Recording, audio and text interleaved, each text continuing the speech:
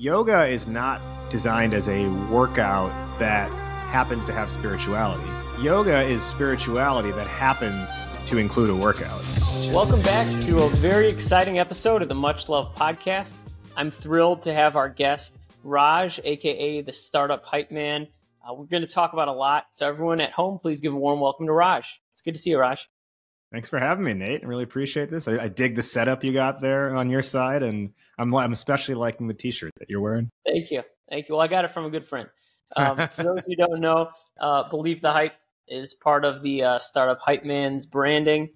We're going to talk about Hype Week, which is coming up. We're going to talk about a new album coming out, and I'm sure cover a lot of ground. But most importantly, just want to kick off the episode, Raj, with what are you most excited about right now? Because you seem to have a lot of irons in the fire. Well, a project very near and dear to my heart is finally out.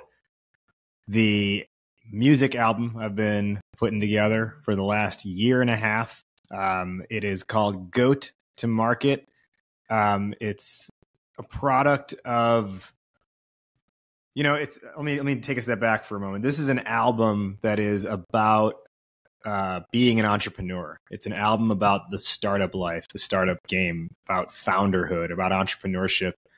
And while I may have just been working on it for the last year and a half from a production standpoint, it's something that was the seedling for the idea hit me in like 2017. And it's been in the back of my mind since then. And so it's really several years in the making. And it's drawing on, the music and the lyrics draw on the experience I have as an entrepreneur, running Startup Hypeman, but also the experience working hand in hand alongside so many entrepreneurs, so it's really meant to share their experience through my voice. And I'm pumped that it's out. I've been rapping for so long, but now I finally got my name on these streaming platforms. So it's cool to just be like, oh yeah, look me up on Spotify. That's great. Is Spotify your preferred area, your preferred streaming platform? Is what I use, yeah. I mean, the album's available on like Apple Music and all these other, Tidal. If anyone uses Tidal, it's available there too. I'm a Tidal. You do? All right. Yeah. Look at that. So it is on Tidal. It's on YouTube Music. It's on all of these things. But I'm a Spotify user for the last, I want to say 11 years now. And they've got way too much of me in their algorithm as far as my music listening preferences go. So I don't know if I'll be switching anytime soon. Well, my wife is an Apple Music lady, and it certainly knows her well. One of the things I love about what you said, though, describing the album, you've been working on it a year and a half, but you've had the seeds of it since 2017. I make art. To me, a lot of art is a representation of everything up until that point. So you might first write a bar or first lay down a beat. I'm not sure how you're involved in your music, which I want to get into. But everything that goes into that is the culmination of your lived experience. So I think it's so cool you're taking your journey and your client's journey and you're giving it to the world. I think for that reason, I'm happy that I didn't make this a thing 6-7 years ago. Because I had just started Startup Hypeman then. And I don't think I had enough experience to have made the lyrics as impactful and meaningful as they are. I just didn't have the lived experience to use your direct words. And I'm glad it took a while for this to come together, because I've got 7 years of experience working with startup founders, plus add another 2 or 3 of my own experience as an entrepreneur. So it's a decade of my life plus 7 years of the founders that I've been working with that's put into this. And sometimes you may want something to happen at a certain time, but it's actually better for you that it doesn't. That's beautiful. I think that I often hear that about fame, that some of the people who are gifted fame as a young person, think child actors or musicians who've been put on a stage when they're like Justin Bieber, and they have to deal with a lot of the growing pains and a lot of their life being very public, and it skews their perception of just interacting with people. But the people who work towards something, they really craft it, and then the fame comes later in life, they tend to be a lot better adjusted towards it. I think similarly with art, when you have the time to really cultivate the depth of what you want to say, it can have a lot larger of an impact. Who are you hoping to reach with this project, and what are you trying to tell them?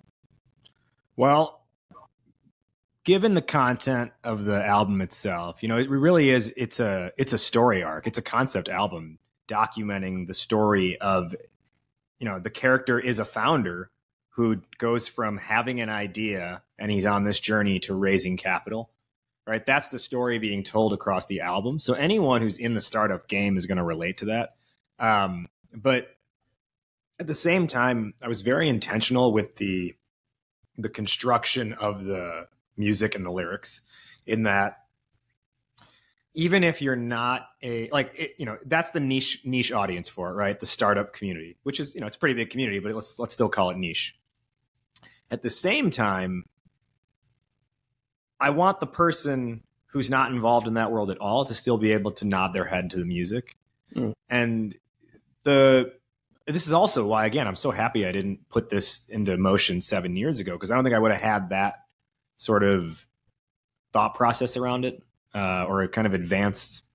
I don't know if wisdom is the right word, but I don't know if I would have had that wisdom that I had through the lived experience over the last several years. The template I started looking at was like, how come I can listen to an entire Biggie album, or I can listen to like a Pusha T album, who I love, and I have never sold a drug in my life, but why do I still feel like I can relate? And why do I still feel some version of myself in what I'm hearing in those words?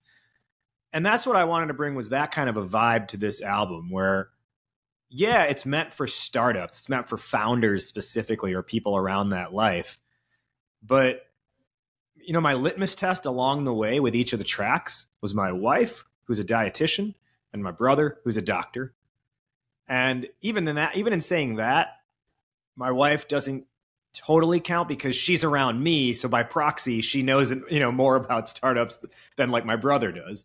So really, playing some of these songs for my brother and him being like, oh, this is hot. Now I'm like, okay, that's a mainstream audience, right? Someone who's not tied to this at all, they can vibe with this, even if they're not going to catch every little micro reference along the way.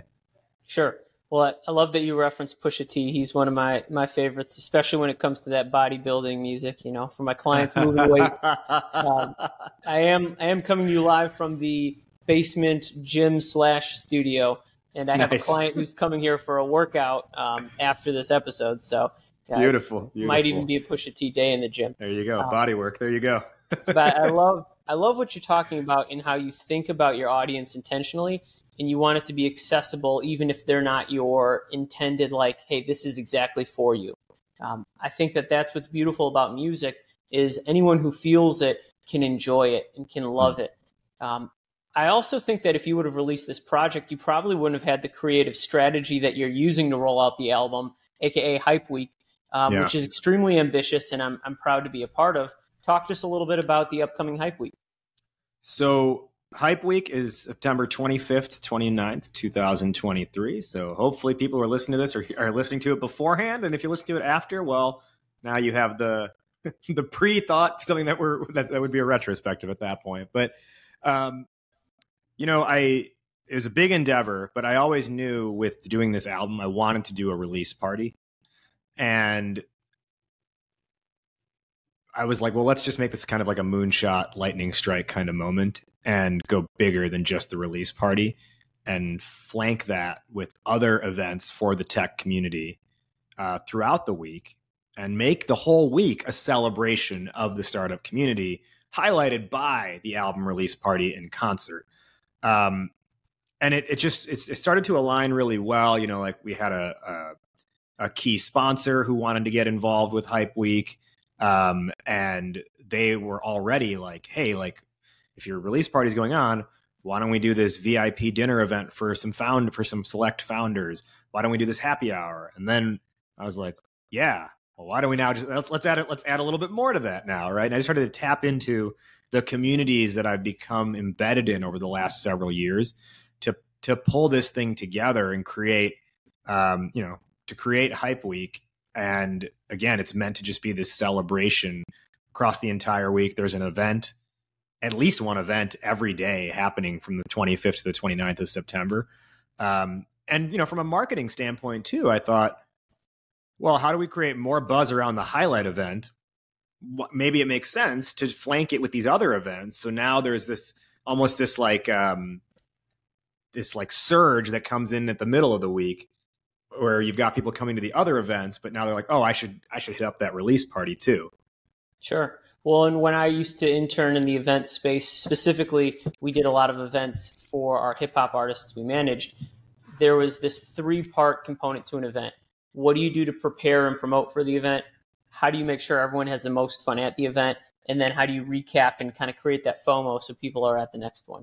And so even if your apex pinnacle event is Wednesday night, well, on Thursday and Friday, how do you get people thinking, oh man, I really should have been there. I got to go stream the album, and still doing what the point of the release is to generate that excitement. So I just think it's a brilliant strategy.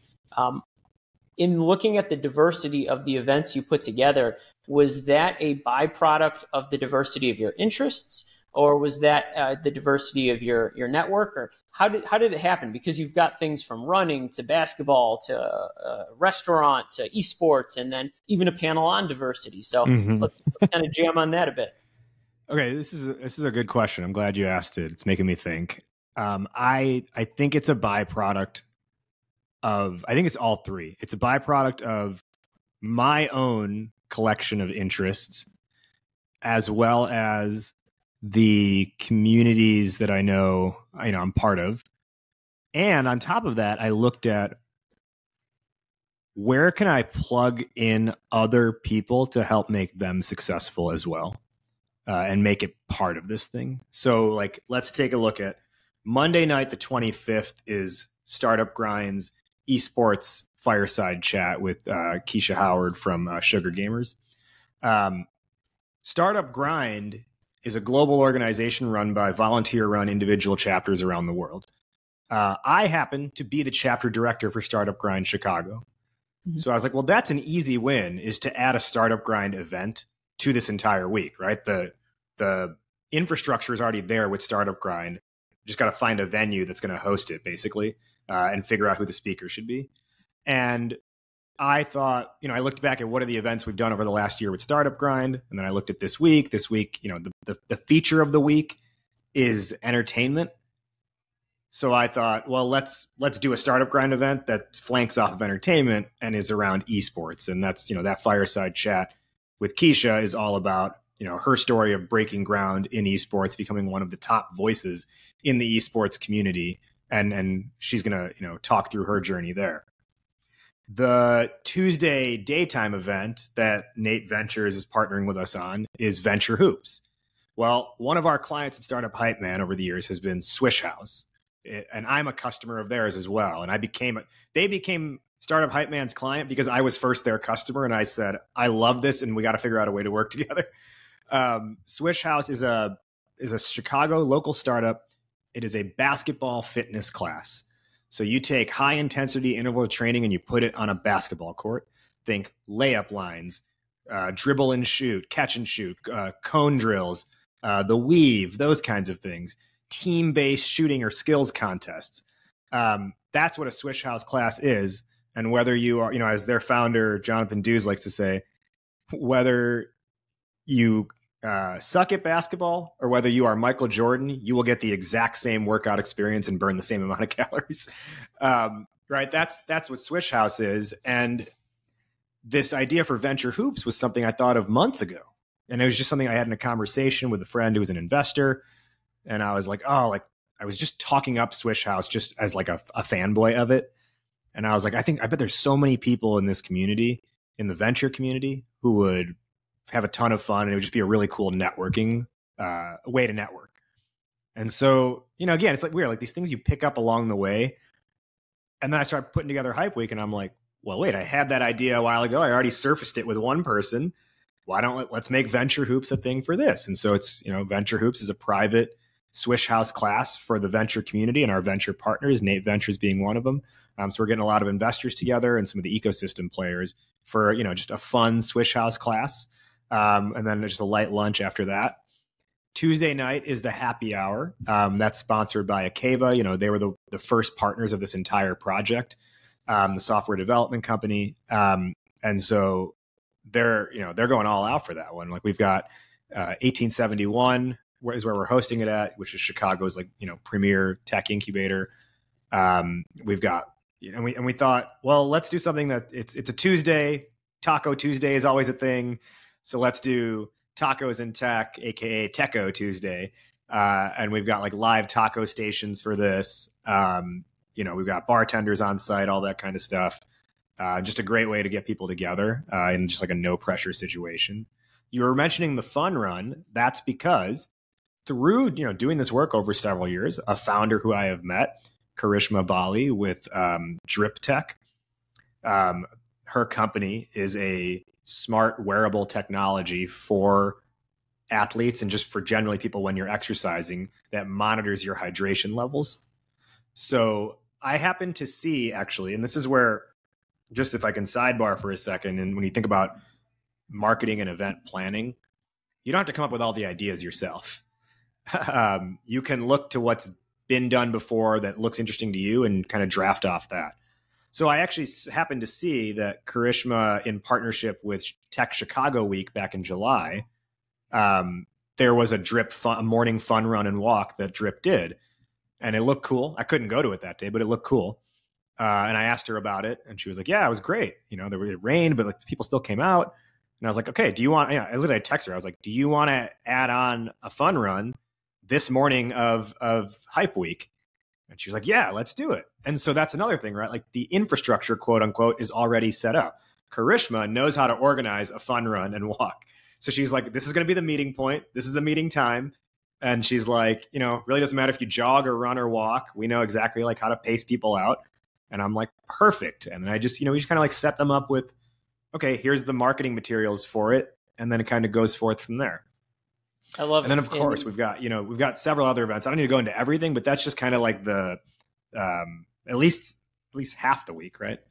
Yeah, no, I love it. And I certainly don't want to stop your flow. What I think is impressive about at least that first half is, as an entrepreneur, achieving any level of success really comes down to who is around you, who can be your client, who can be your vendor, who can be your brand champion, who can be the person who opens a door for you. And every single relationship that you mentioned falls into one of those categories. And you've been able to take a week and have it be the living embodiment of the startup hype man. And you've made this hype week out of it, which I think is a great way to show your worth to the community as a whole, and also celebrate. So would love to kind of take that perspective as I think about the back half of the week. Well, and one of the things you asked earlier was is it drawing from your personal experience or whatever? And I think for me, health is very important to me, health and wellness and fitness. So it just made natural sense to me to be like, let's do a basketball fitness class as part of this. Let's do a fun run as part of this. Not just, let's just do classroom lectures or workshops or stuff like that. It's the whole week is one part education, one part networking, one part entertainment, one part fitness, but all parts fun. Well, and that's what stood out to me about the diversity of the events and why the basketball one was a no-brainer. I mean, I grew up playing basketball my whole life, but with COVID, I really took a step back. I've maybe played twice since 2020. So I was like, I'm excited. And that's also a great networking piece that isn't standing around, shaking hands, trying not to hear the loud music, which is great sometimes. Mm-hmm. But sometimes it's also nice to see who on that court has that dog in them and is just going to work and get a sweat and chase after a loose ball. And that could teach you a lot about somebody's ethics outside of a basketball court. And that's what I've found too, right? Over the years, some of the best relationships I have developed have been through, let's call them air quotes, unconventional ways of meeting. Years ago, one of the things I used to do when someone was someone would reach out and be like, hey, can I pick your brain? Which that's a whole sidebar is like, we can talk about that. I don't love like the quote unquote pick your brain asks, but like, or like, hey, do you want to, I've seen what you're doing, would love to meet, that kind of thing. And what I used to do is when I was doing yoga all the time was I'd be like, I'm taking a yoga class this time, this place. Come take the class with me and we can talk afterwards. Mm. And that was, a couple of things were accomplished by that. One, it would kind of give me a sense of like, to what level of open-mindedness do they have? Or do we already have a shared interest, perhaps, if they already are a yoga practitioner? And then I didn't necessarily like carve out new time, right? I could, instead of overwhelming myself and then constantly feeling like, oh, I'm stretching myself too thin or spreading myself too thin and all to try and meet all these people. It was like, if I can just bring them into what I'm already doing, then that's a lot easier, and for both of us too. And it creates a memorable experience. So some of the people that I built really strong relationships over the years started with like, hey, come to my yoga class. I think that's really important. A key observation. One the reason I share that belief, I told you I have a client coming over to work out. He's my best friend. As he's gone from company to company throughout the years, they bring me in where I can be valuable. We get in a workout, and then we get some work done, or vice versa. Mm-hmm. It fits into our lifestyle already. But I also think that's a tip people could take into their world for dating, both dating in the romantic sense and dating in the, is this a good fit for somebody to be a business partner sense? Because a lot of times people go to these events that are curated for like, hey, you're going to break up your normal routine and go to something that you don't do. Well, that's cool. But if you're meeting somebody in the energy of like, this isn't who I am and how I normally am in the world, then maybe I'm not even bringing my authentic self to the relationship. And like I found that my marriage has worked because we integrated each other into the lives that were already working. We didn't drop what worked for ourselves to see like, hey, do I like this person? Now let me try and introduce them to who I am. So I just think that's a really, really authentic way to establish a relationship in general. Similarly, when I was single, I would always suggest first dates that would be like, I don't know, unconventional, I guess. Like, let's go to the driving range, or let's do this other activity, as opposed to, I'm like, I mean, sure, do I meet a friend for like a beer every now and then? Yeah. But I'm like, I don't otherwise just like go hang out at a bar on like a Monday night. So why am I choosing that as a date option?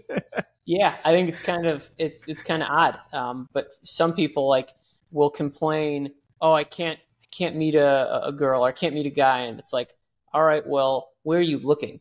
What's the energy you're putting out, and where are you seeking? I always liked when I heard like, oh, go to church or go to a bookstore, or if you want somebody who's improving themselves, like go do something that a person would do to improve themselves. Go to a seminar, and it's not necessarily that you're like, I'm going to this to meet someone, but if you start doing the things that you like, chances are you will find other people who like those things in either sense, right? Whether it's romantic or just friendship.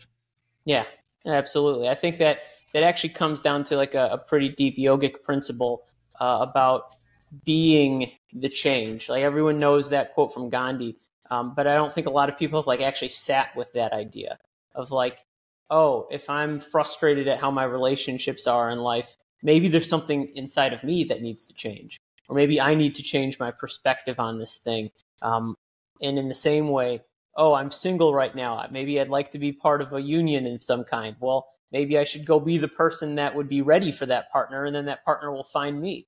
And I've always just loved that perspective.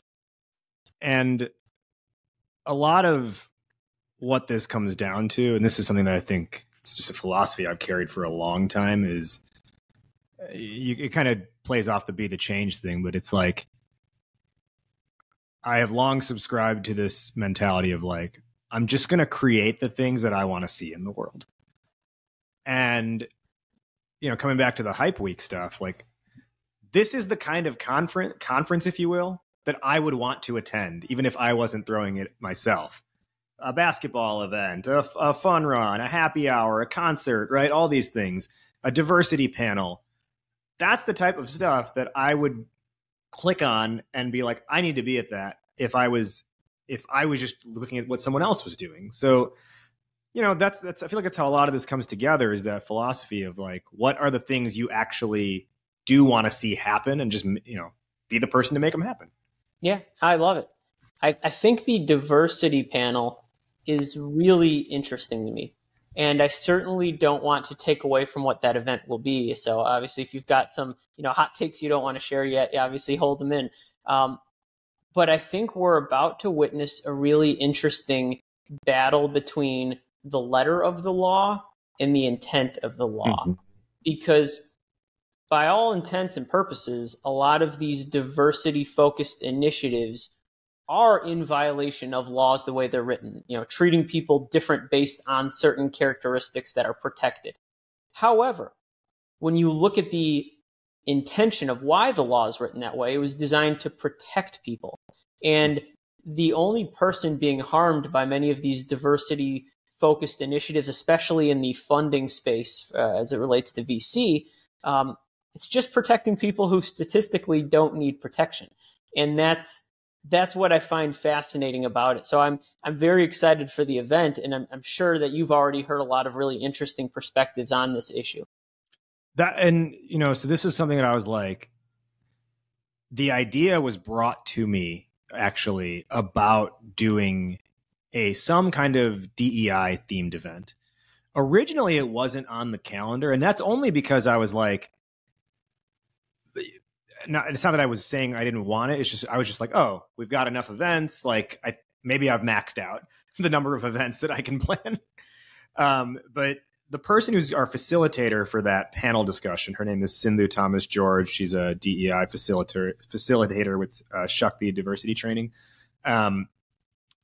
She messaged me on LinkedIn and was just like, hey, saw your stuff for Hype Week. If you want, not sure if you're planning anything around diversity, but happy to get involved if that is something that you're planning. And I was like, it's not in my plans right now, but let me get back to you.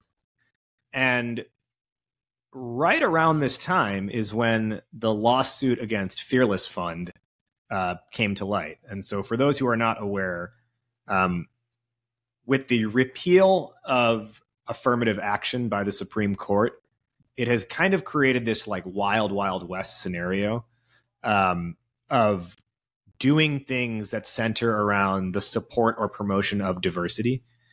Because now, like, diversity as a concept is not necessarily like protected by law. So what you've seen come out of this is, there's this group who's like suing companies left and right for the fact that they have diversity policies of any kind, saying that it's like reverse discrimination. If you're upholding one group, then you're discriminating against another group. Now, what they're actually doing is essentially being like, if you have something that is meant for this cultural group, it's actually now a discrimination against white people, and really more than anything like white men is the case that they're making. And because of this repeal of affirmative action, legally, to your point, like they may actually have a case here. And that's why this is really problematic that this was taken down. So, one example is McDonald's was slapped with a lawsuit by this one group for having a DEI policy listed on their website. And then what kind of hit close to home for all of us in startup land was there's this VC group called Fearless Fund, which specifically invests in Black women entrepreneurs. And they've got one specific, fund program they had that was doing these grants. It was in partnership with MasterCard, I believe, doing different levels of grants for Black women entrepreneurs.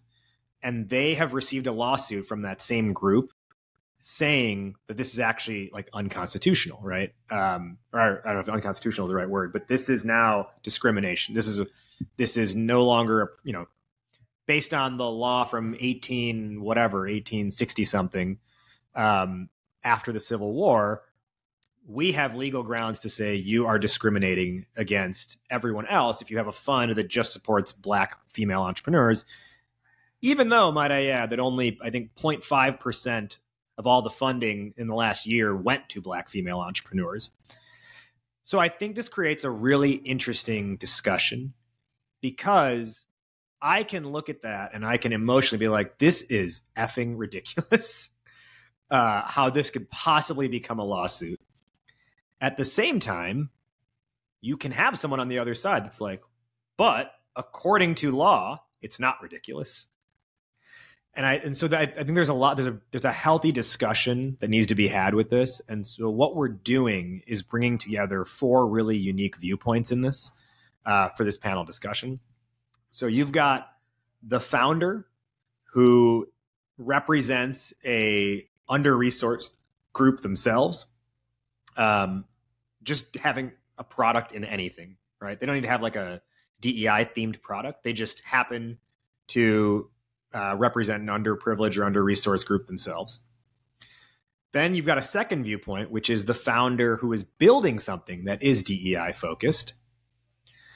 The third viewpoint is the investor who has a DEI thesis and says, like, as part of our existence as a fund, we're allocating money towards this group. And then also the fourth viewpoint is the investor who has no thesis around diversity. It's not to say they're anti-diversity. It's just to say they have not declared our fund exists solely to support this group or these groups. And those are the 4 voices that actually now shape what this landscape is going to look like over who knows how long. And all of their voices really matter because of that reason, right?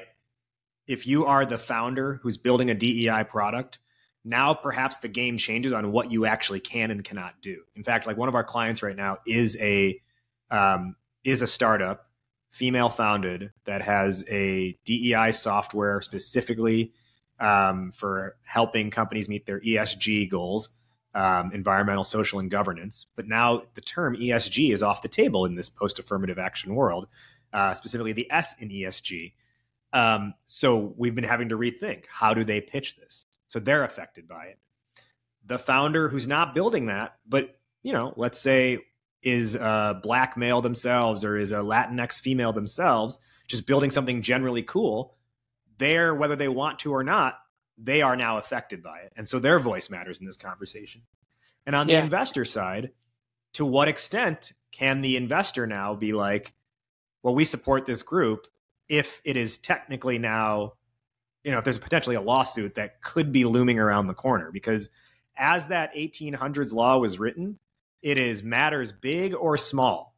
It does not say you must be a Fortune 500 company to now have something. It is any business really can be up, like startup Hypeman potentially could be under fire because we've given money in the past specifically to under-resourced entrepreneurs through our pitch fund. Sure. Well, I think that there's a lot of things at play. I will start by saying I am so much less politically involved than I was as an adolescent. I was on the congressional debate team in high school. I was part of a team that won 10 out of 15 state titles in a row. So they had a pretty good idea what they were doing. It's a good thing you're hosting a podcast now. Yeah. The man knows how to talk. And well, I'm grateful for incredible leadership. I had wonderful coaches and really great people who came before me on the team to teach me. But what I learned at a young age was that there is evidence to support either position on any viewpoint, meaning I can go gather statistics that I can use to paint the picture of what I believe, and I can come up with an argument pro or con on any topic. That's what makes somebody really good at winning a state championship, is being prepared to speak at any side on any issue. And the more I dove into that, I realized a lot of the things that people use to justify their arguments are complete bullshit. It's what can I grab that makes the thing I already believe sound better. And you're not going to change what's in people's hearts with statistics, but you can change what's in people's hearts from messages that come from the heart and stories of impact. One of the things I felt personally was I was chatting with a friend of mine who's a business associate for a DEI thesis VC fund. And I was pitching him one of my friend's businesses who was raising, and he didn't check any diversity boxes, so they passed on him. And for a moment, I was like, yo, that's kind of fucked up. Like, this guy's got a really good business. They could make some money here. Like, they won't support him because of the color of his skin or his background. And I paused for a second and I went, that just means this one building, it does not have a door open for him. But it doesn't mean that the rest of this neighborhood doesn't have dozens, if not hundreds, of opportunities for him. The very reason this building exists with a closed door to him is because these other buildings are failing to let in people who they're trying to help. So they decided to open up their own building. And I go, okay, if he can't get over this micro rejection, like, there's not a chance he could actually empathize with a diverse founder. So in feeling the pain of why he was rejected, to take it in a bigger perspective, that's the very reason why that opportunity exists in the first place. So for me, as somebody who wouldn't necessarily qualify for that type of fund, I can go, all right, you're actually an independent business trying to solve a problem. You're not some bakery who's saying, like, I don't want to make gay people cakes, which, I mean, you don't have to. Like, I'm pretty sure the courts just ruled if you don't want to make gay cakes, you don't have to make gay cakes. Like, yeah. So gay cakes, like, and it's one of those things where I go, like, so many people take stances and positions on things that don't affect them. The company that's doing this, they're just going after easy money, because whenever there's major constitutional upheaval, it means there's a lot of money on the table. And they probably don't have a personal horse in the race. They just want to make some cash. So I don't necessarily look at it as an affront to me, but I think that people can be so willy-nilly with the livelihoods of people who are affected. That's the part that's troubling to me. I mean, I don't know how much you've paid attention to case law around affirmative action, but that was one of the topics I actually studied a lot. And the case, I think, with Harvard has really been the tipping point of saying, like, we don't want to allow Asians into our school, or a certain amount of Asians. We want to create these quota systems. I think as soon as what people call the DEI initiative went from how do we elevate opportunities to now how do we put a perceived ceiling on others, that's when some people got involved who I don't think would have. But that's just my personal take. Well, it's a highly complex issue. And, I know my personal stance on it, which, more or less can be boiled down to it boggles my mind that you can, that the reason there is these opportunity programs is because, as you mentioned before, the doors have been closed for so long, and the opportunity doesn't otherwise exist were it not for these programs.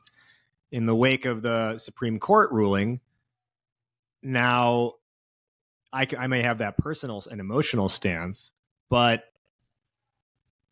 it has less merit now, or perhaps it has no merit. And I think in the case of Fearless Fund, there's a quote unquote case to be made.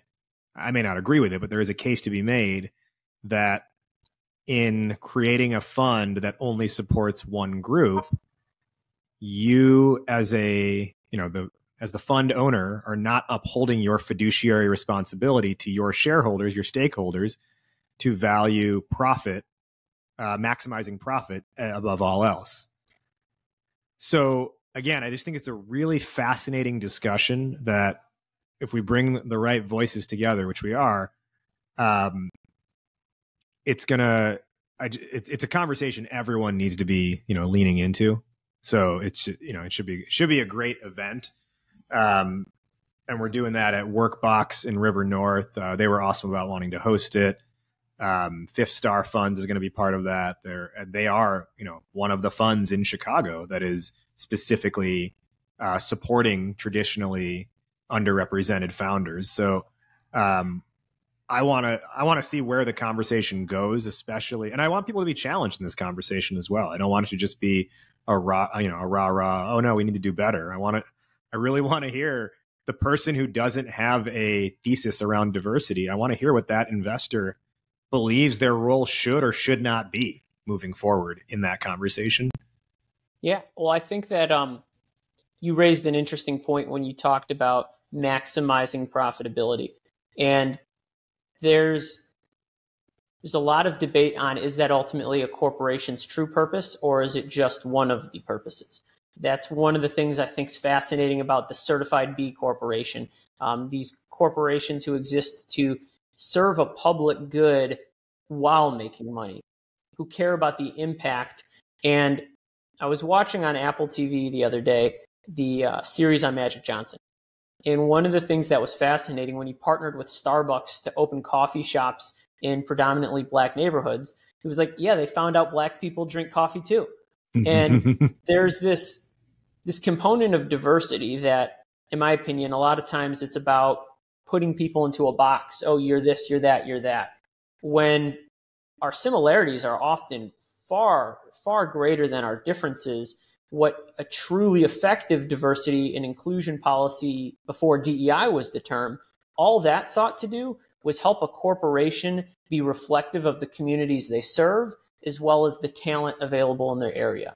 I had like a really great conversation with a 30-year diversity vet who was basically telling me that a lot of times companies would have a goal like, hey, we want our staff to look like our customer base. Well, the radius that they're in does not actually have that diversity. So now they have to look outside that radius. How do they create a talent and attraction initiative? And how do they make their culture in the office something people would want to be a part of? Like, I think that goes a long way towards profitability, but also towards creating just a better work environment. So like, I know I'm very, very biased on that. But I think that over time, companies who don't have that as their thesis, they're just not going to get top talent, because top talent doesn't want to be in a place where one perspective or one way of doing things is the only way to do things. Yeah, I think that's absolutely true. And one of the counter arguments to that is, hey, diversity of thought matters too. And, mistakenly, that's something that I believed a long time ago. And what I was, through education, through enough conversations with the right people, what I realized was how much diversity of thought are you truly going to have if it's 10 people in the room who grew up in basically the same area, who look the same and have had more or less, you could have individual life experiences, but I think what's important is if the world has reacted to you throughout your life in roughly the same way, how much diversity in thought are you truly developing in that room? Yeah, I definitely get that. I think that it plays out different internally, but as far as how have you felt from the external being the same, you're absolutely right. I know we're kind of coming close here on time. The last thing I really want to make sure we get to before the question I ask all my guests, but for you specifically, I want to talk to you about yoga. When we first met, I complained about the whitewashing of yoga, and it kind of struck a chord with you. For people who just think yoga is a place where you go to stretch and get a sweat, tell them what they're missing, because I just love your perspective on what yoga is really about. I don't remember if I had said this to you in that conversation when we hung out, but I think there's this general understanding that yoga is a workout. Yoga is exercise. Now, yoga can be those things, but when some classes try to introduce some of the spirituality to it, it actually turns away certain students who are like, I just want the workout. I don't want the spirituality fluff. It's not for me. And I think the dynamic here is that yoga is not designed as a workout that happens to have spirituality. Yoga is spirituality that happens to include a workout. And, funny enough, when I got into my own yoga practice originally, the studio that I was going to didn't have a ton of the spirituality to it. They didn't dismiss it. Just wasn't part of the overall like standardized culture of the studio, which was fine. But it also allowed me to, I think it made it more accessible up front instead of like beating me over the head with like, let's call it just like gospel for lack of a better phrase, or dogma or anything like that, which you're not really going to get in a yoga class, but I think you get the idea. And then through that, through the physical, I was able to tap into the spiritual. So I think there's a lot to be said for physical being the easiest access point to ultimately get to the spiritual.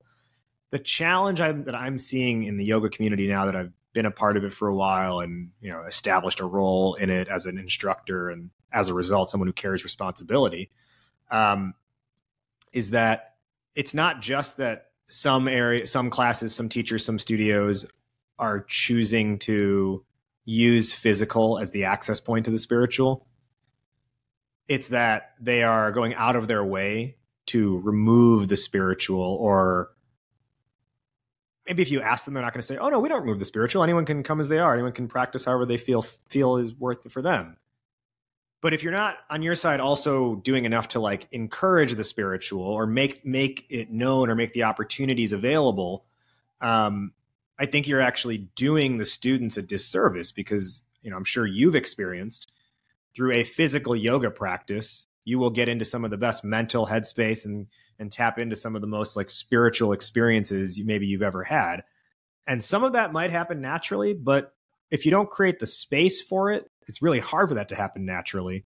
And the more we, kind of like bastardize the practice, the more the narrative shifts towards yoga is just a workout. Don't bother me with that other stuff. Well, I think there's a couple key things you hit on.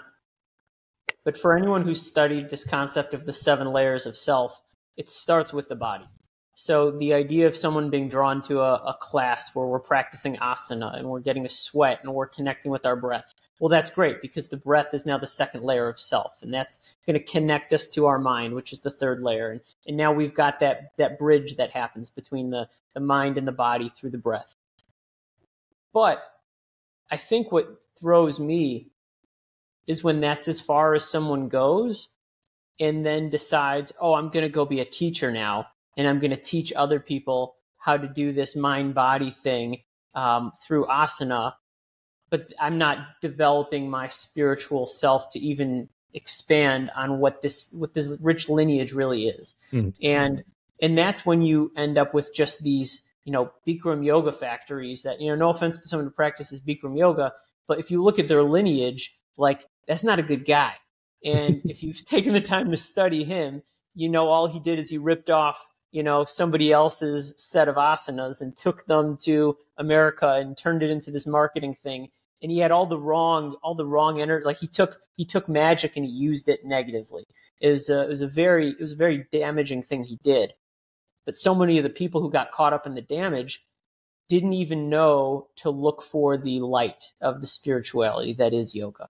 So I think that's the thing that's always what I get cautious about. It's like in school. Yeah, maybe you teach the 5-year-olds that Thanksgiving was about Indians and it was about pilgrims, and you dress up and you're like, oh yeah, this is Thanksgiving. But by the time you're in middle school, you really need to know what Thanksgiving was about, and it's about building towards that. Right. This has been great. There's one question I ask every guest of mine, and I want to make sure I ask you. Knowing that this is going to be online and out in the ether and can reach anybody, who's the one person you'd really like to connect with that you haven't yet? And hopefully our network could make happen. Huh. Wow. What a question. Can it literally be anyone? Anyone. I would love to connect with Lin-Manuel Miranda, the founder and the creator of Hamilton. Why? His work with Hamilton was such an inspiration for me in a few different ways. One, actually it's funny, as we're recording this, I'm literally like going to see Hamilton again tomorrow night, which will be the 4th time that I'm seeing it. But, in a few different ways, I have literally created projects based off of Hamilton. I created a fun, kind of casual yoga class called Hamil Flow that was yoga set to the Hamilton musical, where the poses are sequenced to the lyrics of the songs. Several years ago, I created my own mixtape called Hamil Flow as well. That was just me covering and remixing a handful of tracks on Hamilton. But beyond those direct creations,